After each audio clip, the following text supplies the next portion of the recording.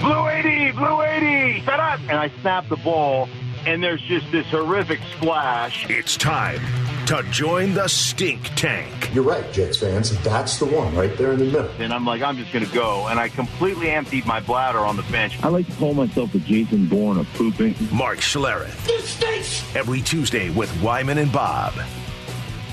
We look forward to it every single week, and I think this is the last week he's with us for a while. Maybe we can talk him into coming on here and there, and we'll see what his schedule looks like. But the one, the only Mark Schlereth is here with us on the Emerald Queen Casino Sportsbook Hotline. How are you, man?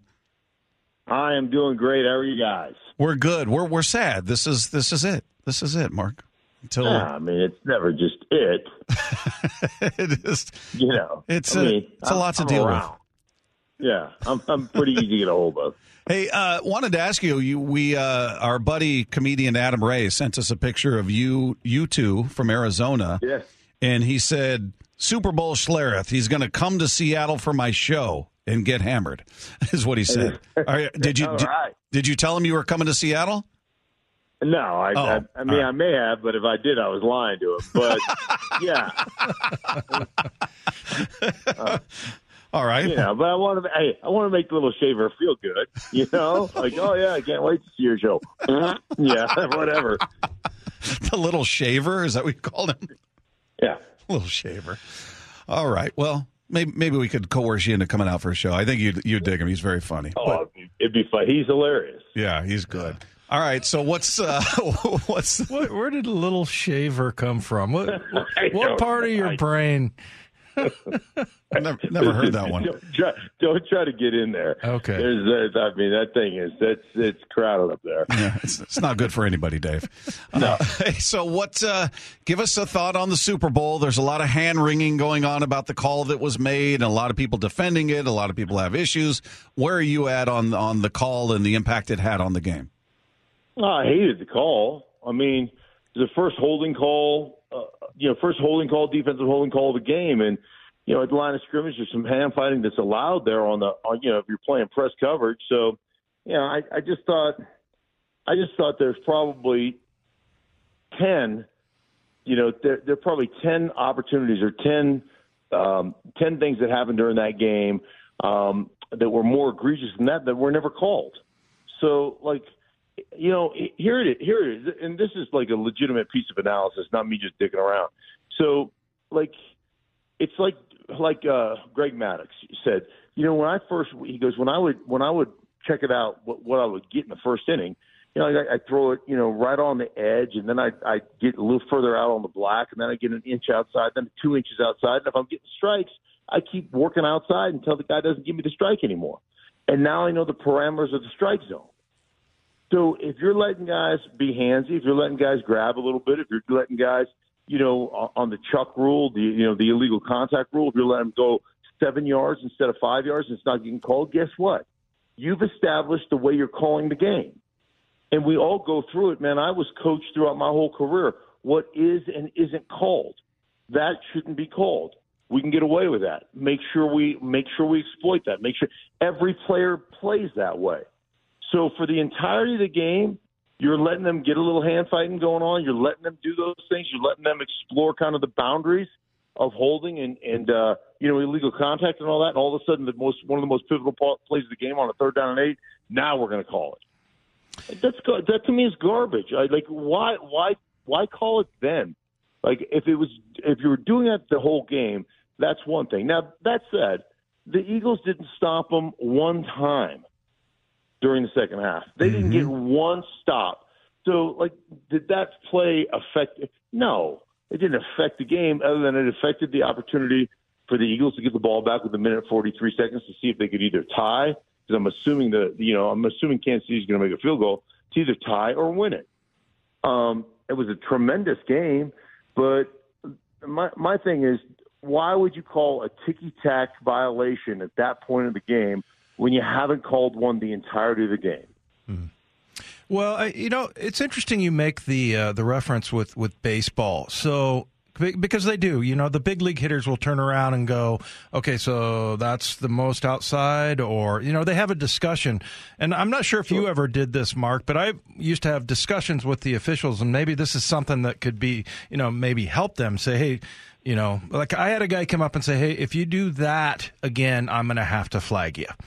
So at least I knew what the parameters were. And I'm wondering if that can be solved by, did you ever talk to guys and say, okay, can I get away with this? Can I get it? What's the sort of range? Because everybody kind of has a different tolerance for that, right? As far as the officials go. Yeah, I always just talk to the ref and pregame and say, hey, listen, man, if I get my hands outside, by all means. My hands are outside the framework of the body, and I'm grabbing a dude, by all means, throw a flag. If I had my hands inside, and I used to kind of joking around, but I wasn't joking. Like the breastplate or the shoulder pad, God invented that breastplate or the shoulder pad so I could hold you. Mm-hmm. And if you're gonna, like, if you give me the breastplate of your shoulder pads, then you're the idiot that's allowing it to happen, right? What an ass clown you are, because I'm not. It's not like I'm not going to hold that. And so as long as I had my hands inside, the theory was as long as they're inside there, that's not holding. And, and I would definitely have that conversation with the guy. Say, hey, man, I'll undress this dude. But my hands will be right there on those numbers, right there on those breastplates, and that is not holding. You cannot call that. And we would have that conversation all the time. Yeah. It seemed to me that, well, first of all, there was no debate as to whether it was a penalty because everybody said as much, including the guy it was called on. I'm curious your reaction to him, and I've got a ton of respect for Bradbury standing up there after the game going, yeah, I held him. I pulled the jersey. I was just hoping they'd let it slide.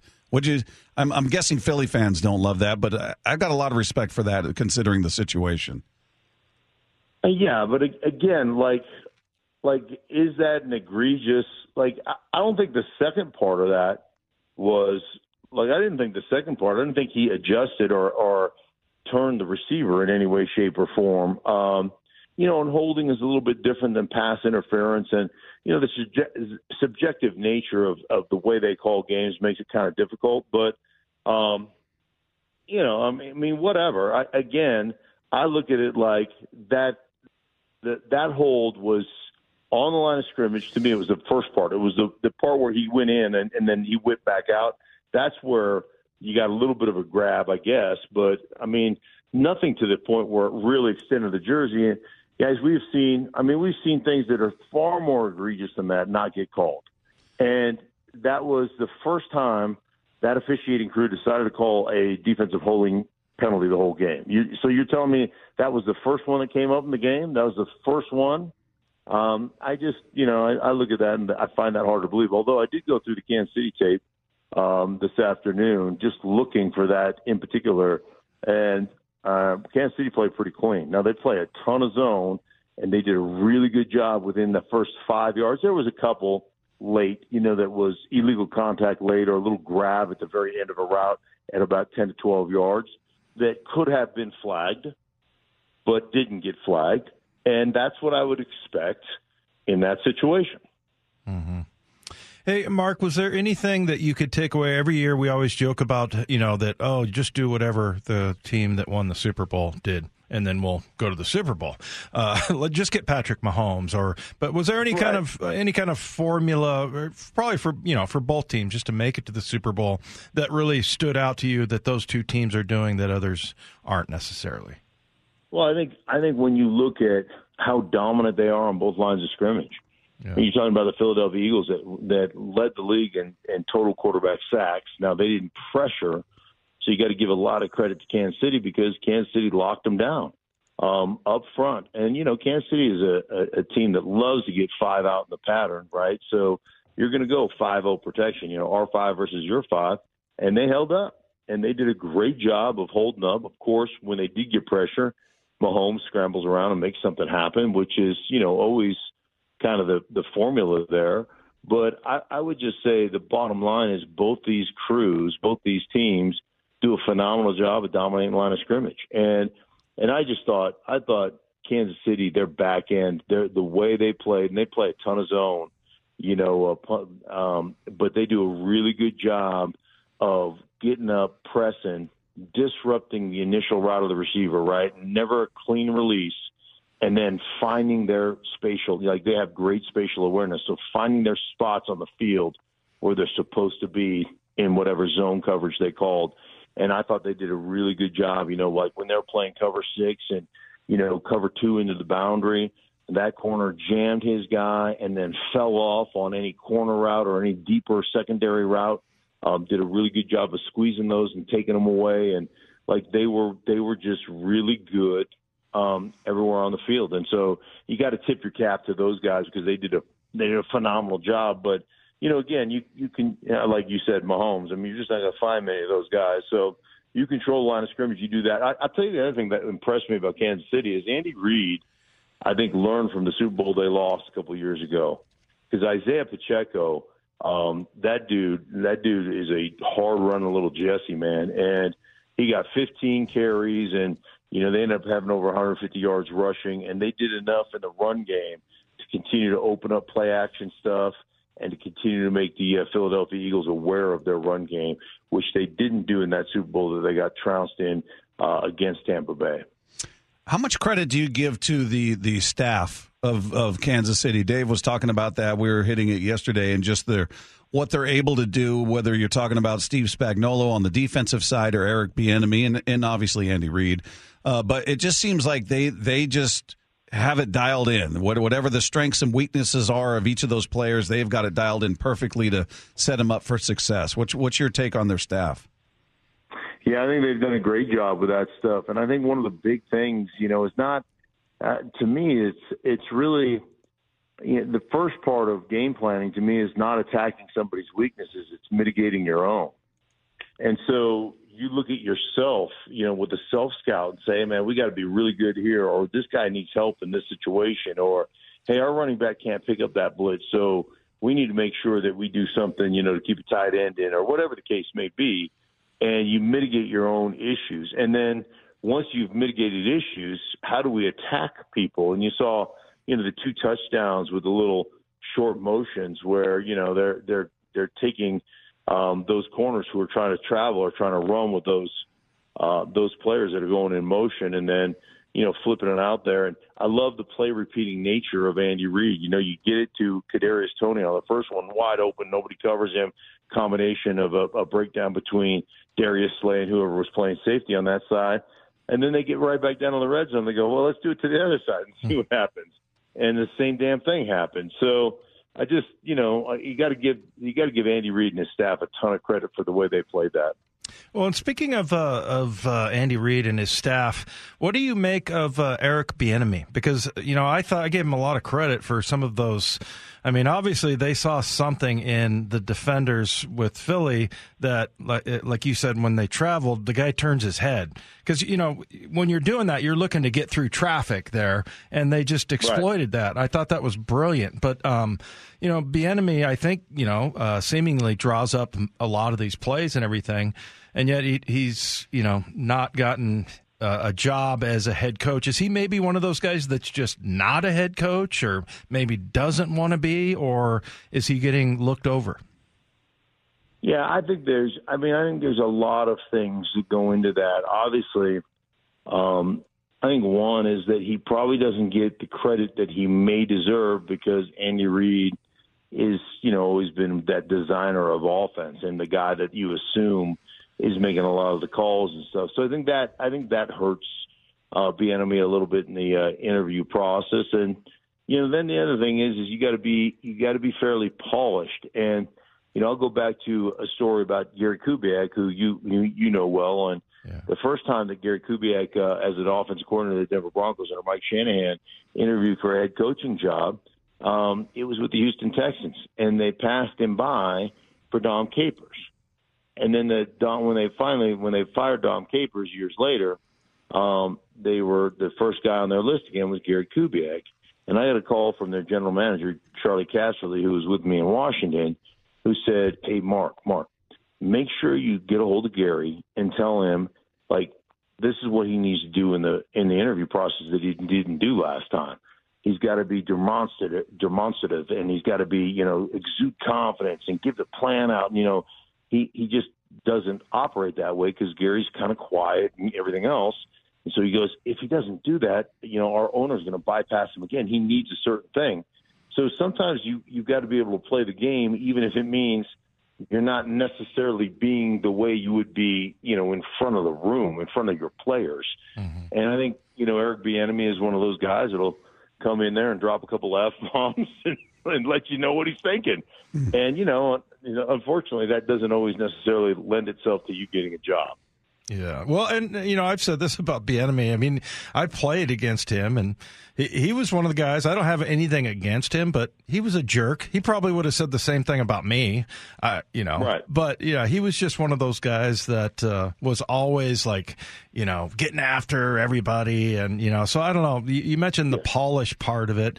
I guess that could be. But, maybe if you hook up with the right owner, then it's like he doesn't really care about that kind of stuff. But, yeah, I was just curious about that because it's been a number of years now that Eric Bieniemy hasn't, his name has come up and he just hasn't gotten it. Yeah, I think one of the things, and these are just things you hear through the grapevine, but I think one of the things that would probably help. I think the thing that it damages it more than anything else is, it's kind of like Byron Leftwich and Bruce Arians. I don't care how much game planning Byron Evans is in charge, or Byron Leftwich is in charge of. When Bruce Arians is the head coach, he's going to get the credit for most of it, even if he's turned over a lot of it. And I think for Eric Bieniemy to really get that opportunity, he's going to have to walk away from the tutelage of an Andy Reid and kind of go to another place, call plays, and have great success. And then I think maybe he becomes a more viable candidate. What did you think of the hires that? Well, first of all, let me ask you about Sean Payton. We saw Terry Bradshaw say that he had a conversation with Sean Payton and he didn't want to go to Arizona to deal with that quarterback and wasn't really that fired up to deal with Russell Wilson. Now Sean came out and tried to do a little damage control there, but what do you make of that? I'm assuming there's some level of truth to that he obviously doesn't want made public. But what was your feeling about that? One is Terry Bradshaw is a national treasure, right? He is that old curmudgeon kind of grandfather uncle that comes over and you have to apologize before any of your guests get here. The preemptive apology. Yes, Uncle Terry's going to say a few things, and they're going to be offensive, and you just got to understand he's kind of old and a little bit senile, and that's just going to happen. And then you make sure you smooth it over with all the guests that are coming over because Uncle Terry's going to drop a few things, but.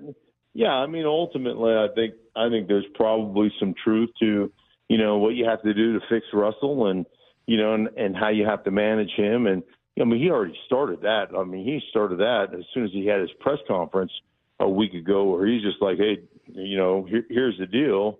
One, I need more anonymous donors. I don't need you to be posting everything you do on Instagram, like, hey, look how hard I'm working. Hey, look at, we need to stop that. And then, ultimately we talked about, he talked about Jake Heaps, Russell's personal quarterback coach, being in the building. Goes, I'm not really familiar with the situation, but that won't happen. Yeah. Like he ain't, you're not bringing your own people here. So there already has been a kind of a division of labor or authority, I guess is probably more the division of authority. Like I'm in charge, so he's going to have to play by my rules. So, which is, that's the way it should be. That's a good thing. So I'm glad that he did it. We'll see exactly how that plays out. But Kyler Murray part seemed logical to me. And Dave, we've talked about just how you view him from the outside. He doesn't look like a great leader. Obviously, he's got ability, but man, he feels like he'd just be a pain in the butt to deal with. And Terry kind of echoing that, and relaying that conversation. Yeah, I don't think there's any question. And I think all of us, to a degree, have to grow up. And I always said this to my own son when he left to play professional baseball was just remember, just because you play a pro sport doesn't make you a professional. And I expect you to be a professional. And I just don't know that that message has rung through. I think one of the hard things to do for, like I always say, just athletes in general, football is easy for football players. It's really hard for athletes. And you got to be a football player. And sometimes when you're gifted, when you're exceptionally gifted, and we've all seen these guys that are exceptionally gifted, they've always been able to have that the athlete in them take over as their default mechanism. And eventually you get to a point where that no longer is good enough. And you can dominate in Pop Warner, and you can dominate in high school, and you can dominate in college. But every guy that plays in the NFL is a full-grown-ass man. And every guy who plays in the NFL is a really talented player. And your default mechanism, especially the quarterback position, cannot be from the neck down. It has to be from the neck up. And when all you've known is I'm a better athlete than everybody else, man, it's really hard to transition. Just really hard to transition. Well, Mark, I feel like I should say something monumental right now because it's the last show. But if somebody, if there's something that maybe strikes your fancy, like somebody pooping their pants or something like that, maybe we can get you back on sometime before next football season. To break it all down for us. Yeah, what do you think, man? Oh, yeah, I think that'd be tremendous. Anytime, being the Jason Bourne of pooping, I am. If anybody grabs their pants in any stage, I don't even need to know about the sport or I'm your guy. I'm the go-to authority. That is my thing. You need analysis in the sport of pooping your pants. That was truly monumental. That really was. Thank you. Okay. We've really loved having you on, man, and appreciate you. And yeah, like I said, maybe something will come up, and we'll give you a shout sometime. What do you think? Yeah. Hey, you know how to get a hold of me, and I always answer your text messages. You do. And maybe he'll come up when Adam's performing here in Seattle, and there'll be a surprise guest with Mark Schlereth in the audience. How about that? There you go. There we go. There you go. Yeah, come visit us. We appreciate you, man. Thanks, Mark. You guys be good. Take care. Buddy. There you go. Mark Schlereth for the final time officially. We'll speak to him again. Kind of a tear to the eye there. Football season's gone. Kind of a down day. Yeah. But so if you missed any of that conversation, well, you better savor it because it was the last one until next football season or until we call him again. But it'll be available on the podcast page for you after the show. SeattleSports.com. Click the podcast tab. Click on our picture. And as Wyman and Lefkoe tell you every time, click subscribe.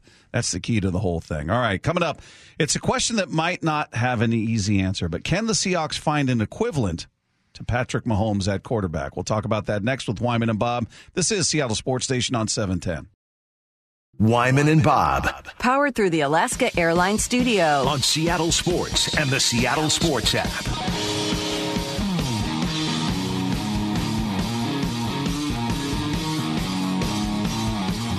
Our thanks to Mark Schlereth, who joined us in the previous segment, his final appearance for the season, until we beg him to come on again at some point. But always good stuff with him. So if you just tuned in, that conversation will be available on the podcast page after the show at seattlesports.com. Click the podcast tab, scroll down to our picture and click on that, and it'll be right there waiting for you. And meanwhile, Seahawks need to get some clarity on their quarterback position. Geno Smith, obviously, they'd love to bring him back. He'd love to be back. So is he a guy you feel like is sort of I'm not going to say an equivalent because he's not. Nobody is an equivalent to Patrick Mahomes. But you think they could get creative? Could they do some of the same things with him, or is that going to take a different kind of talent, I guess, that he doesn't currently possess? You mean just like the play calling? Yeah, I guess just the ability to, the Chiefs feels like they could just do whatever they want because Mahomes can do it. He can throw from the pocket. He can scramble. He can throw across his body. He can throw it over his head. He can throw it between his legs, whatever. Well, I think, that's something it's something we've never really seen. I think I texted you guys a play last season where Mahomes makes the most ill-advised throw. Like it goes against every single thing you've ever heard from a quarterback coach, namely, don't throw late across the middle, back across your body. And he did that and was a completion against the Texans to Travis Kelce. he's just different. I mean, he does things that nobody else does. Now, I feel like that there's going to be a lot of frustrated quarterback coaches that are, for the next 10 years, going to be coaching kids to not do what Patrick Mahomes does. And, you know, he's a very interesting, like, one-in-a-lifetime type of player. You know, we used to say this about Junior Seau, that you can't run under a block unless your name is Junior Seau. What that means is you're taking the wrong path to get to the running back. But Junior Seau would do it all the time because he was ridiculously quick and fast. Junior Seau, if he was playing right now, I think that you would still say that guy plays at a different level. Yeah.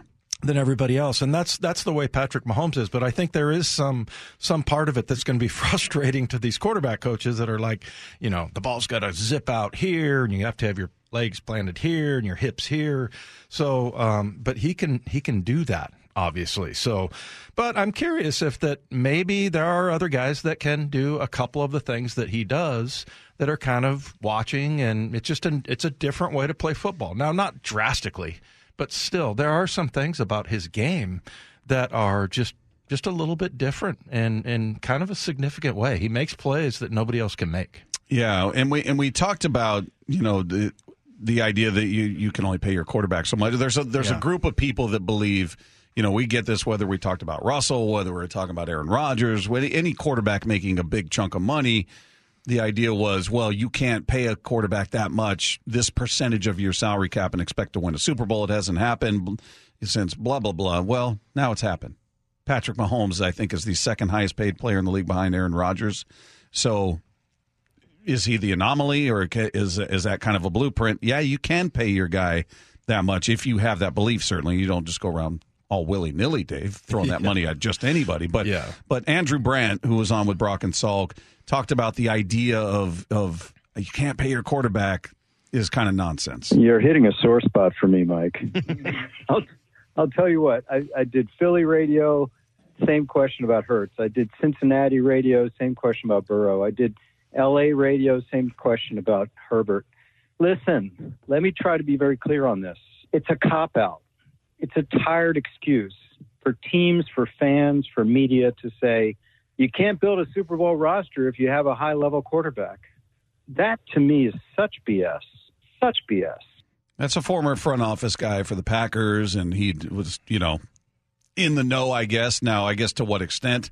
Can you pay Aaron Rodgers $50+ million and still fill all the holes? Now, it's going to be unique to every team because some teams don't have a bunch of guys like that. The Seahawks had two guys like that. You had Bobby and Russ both making a lot of money at the same time. So that does impact you in a bigger way than a team that's paying a quarterback and not really paying the big dollars to anybody else. Yeah, you can afford to spread it around. So everybody's roster situation is different. Yeah.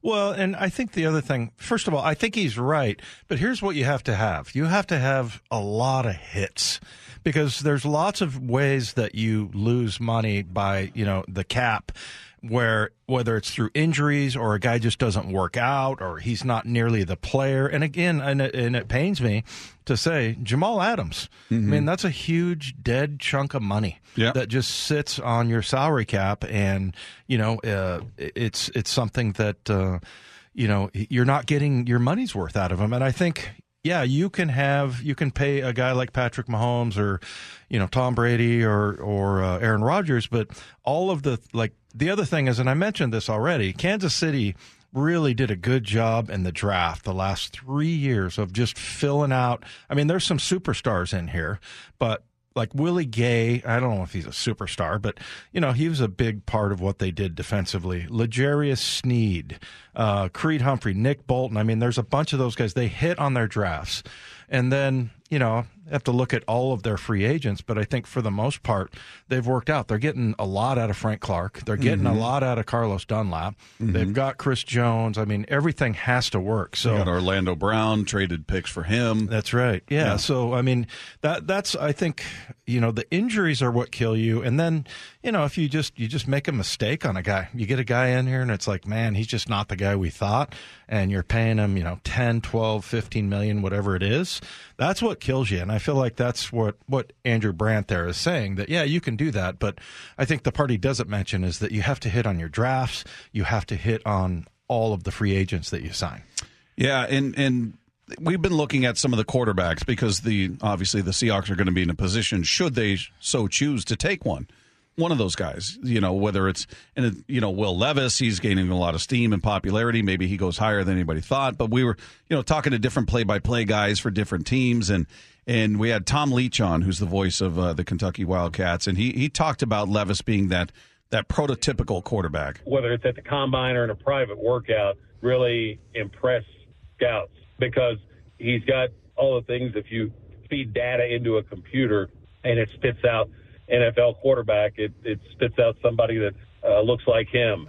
Big, strong arm, just a cannon for an arm. But also the question when he arrived here was that maybe wasn't as good on the touch passes, but he definitely improved on that under particularly the first year under the tutelage of Liam Cohen, who then left to go to the Rams, but has come back here now as the OC.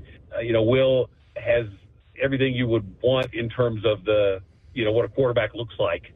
Be interesting if they do go quarterback in this draft, whether it's 5 or whether it's at 20, whether it's in the second round, third round, wherever, and they look at it as, all right, we've got a nice situation. We can bridge the gap with Geno, pay him for 2 years, 3 years, whatever that contract ends up being, and we're going to develop this kid behind him. Yeah. No pressure to throw him right in the deep end. We can let him learn. Just like Mahomes. Yeah, just like Mahomes, just like Aaron Rodgers. Yeah. So we've seen it before, and they've gone the other way. They threw Russell right in. Now they certainly managed that offense to suit his lack of experience because we always forget that the first half plus of that season, he might have thrown over 200 yards 1 or 2 times. I'll go back and look, but I remember just getting texts like, he's got to be sat down, bring in Matt Flynn, you got to put in somebody else. Is he ever going to throw for over 200? They had the training wheels on him. So unless they want to go that route again, they've got the luxury, if they re-sign Geno, to say, yeah, we love this kid in the draft, whoever it may be, but there's no urgency to play him right now because we got this guy. So it feels like a pretty good situation if they've got that conviction about a quarterback in this draft. Yeah, I agree. And it would be interesting even if they got, like you said, one in the second, third round. Because that's what they did with Russ. But, it's whenever we talk about, Patrick Mahomes, it's like, yeah, he sat that first year. Forget about Aaron Rodgers. He sat for 3 years, man. He played in 7 games in 3 years. And then his first year as a starter, he was 6-10. So, I mean, it took a while for him. And, and that's one thing where, Russ, he went through, I feel like those first couple years with Aaron Rodgers are kind of what Russell went through in the first 5 or 6 games. He because by the end of the year, it was like you totally trusted him to run the offense. And he I don't want to say he could do everything, but, you pretty much let him go. And, it happened fast. So, maybe we keep talking about this magic that the Seahawks have with whether it's, Schneider and his evaluation and Pete Carroll able to coach or get the right coaching seems to be, like we were saying earlier, at what point when you go, okay, I don't trust Pete and John, enough to get like Jameis Winston or somebody like that. That would be my line.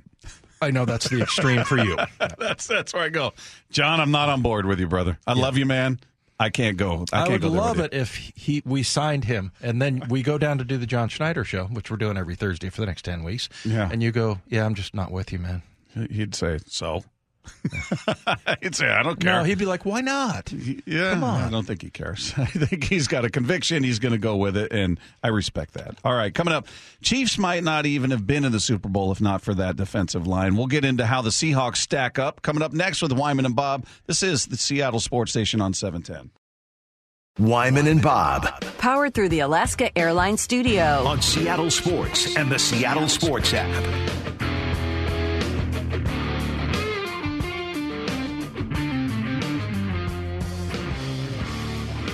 I like the opportunity to come in here every day with Bob, and we solve all the world's problems.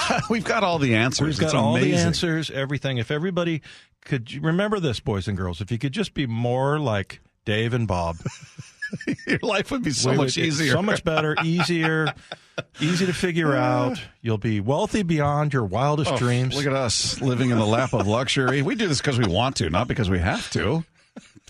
Bills got enough money to last me generations. Are you kidding? I'm scared to ask what you're referring to. Oh, well, nothing we're going to get into. Have to, you sit back there in your ivory tower behind the glass and looking down your nose at everybody, judging us. Oh yes, always judging. This is the lap of luxury. Back always over here. judging. Back on this side. Yeah, you and your vast fortune you're accumulating back there. I mean, it's ridiculous. Hey, I brought wax cheese in for you today. Did you? Yeah, for Lefko. Well, where is it? Well, it's in my bag here. Calm down. Thank you. If you want me Appreciate it. Now, did you check with him to make sure it's the right brand? Because he'll let you know if it's not. It's from Costco. He'll let you know. Oh, as long as there's wax on it, I'm good to go. These are the crappy ones. Why'd you get these? You know what I am obsessed with? You take the wax off, and I always roll it into a ball, and then I feel like it will form into anything. Like you could make little creatures out of it, like a little bunny rabbit. It's like Play-Doh. Yeah, exactly. What is the point of the wax? Is that keep it fresh, or what is that? Because it's only on those, Thank right? you. That's what I've been asking.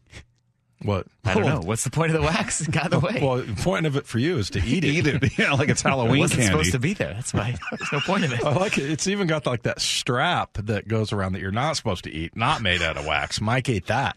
2 videos. No, that's when I learned I was eating the wrong thing. 2 videos I wish I had. 3. The conversation between Adam Ray and Thumb about the boat. The boat. You on the treadmill getting fired into the wall. And then if I could have had my camera aimed on your face as you were looking over my shoulder because Lefko was behind me, we're in the Mariners booth, and you're looking at him like you're squinting. You're just in disbelief going, are you eating the wax? You know what's just funny? The look on your face was hilarious. Is that probably was on camera?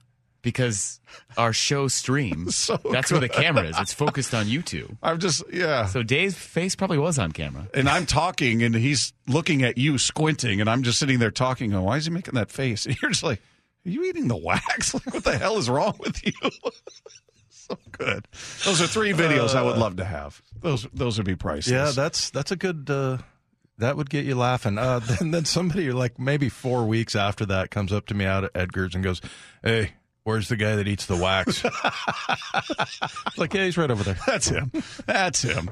Hey, we were talking about the Seahawks position groups and how they compare, even coaching staff. Just how does this team compare? How far away are they from the Chiefs? We hold up the Super Bowl winners as the standard. So what do they do? What do they have that we don't have? What do the Seahawks need that the Chiefs have?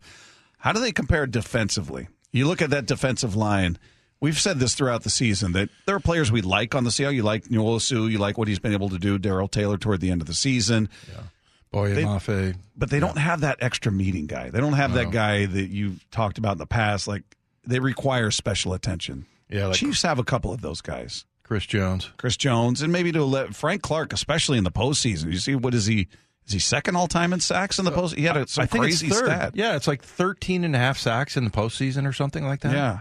Yeah, I mean, it's, we talked about offensive line, obviously, and, that part, okay, I feel like you at least got, and look, they're not there yet. I would say, let me finish my sentence here. I'm arguing with myself. Charles Cross and Abraham Lucas, we talk about, okay, we feel really good about them, but really, they need to take that next step next year. But I don't really feel like that on the defensive side. Like, there's not really anybody that I'm like, man, if this guy steps up. I mean, maybe Darrell Taylor, maybe Boye Mafe a little bit, but they didn't really establish themselves like those other two on the other side. So my point is that I think the defensive line is a bigger emergency. There's a much bigger gap between what the Chiefs are working with versus the Seahawks. And is that the side that KJ called? He called one critical and the other like disastrous, horrific, yeah. So I mean, I don't know if he said D-line or offensive line, but I think the emphasis would be on D-line, and that I feel like they have guys right now that most teams would have as sort of the back end of their roster, whereas and there's no big superstar that's in there on the defensive line pretty much anywhere. Well, I think I asked you, would any of these guys start for any of the Seahawks starting D linemen? Would they start for the Eagles? Would they start for the 49ers? Would they start? And you said, well, probably not. Yeah, I don't think so. I mean, it's funny. Uchenna Nwosu is really a good numbers guy, really powerful and everything. It's just that, like, his sacks were just pure power moves. I felt like it wasn't like he put a spin on anybody. He's just relentless, and he just gets after the quarterback. But he's probably the closest one. I mean, he's the one that's probably the most productive. Darrell Taylor, but, you think, gosh, when you have to drop him into pass coverage or he has to play the run, there's a little bit of a liability there.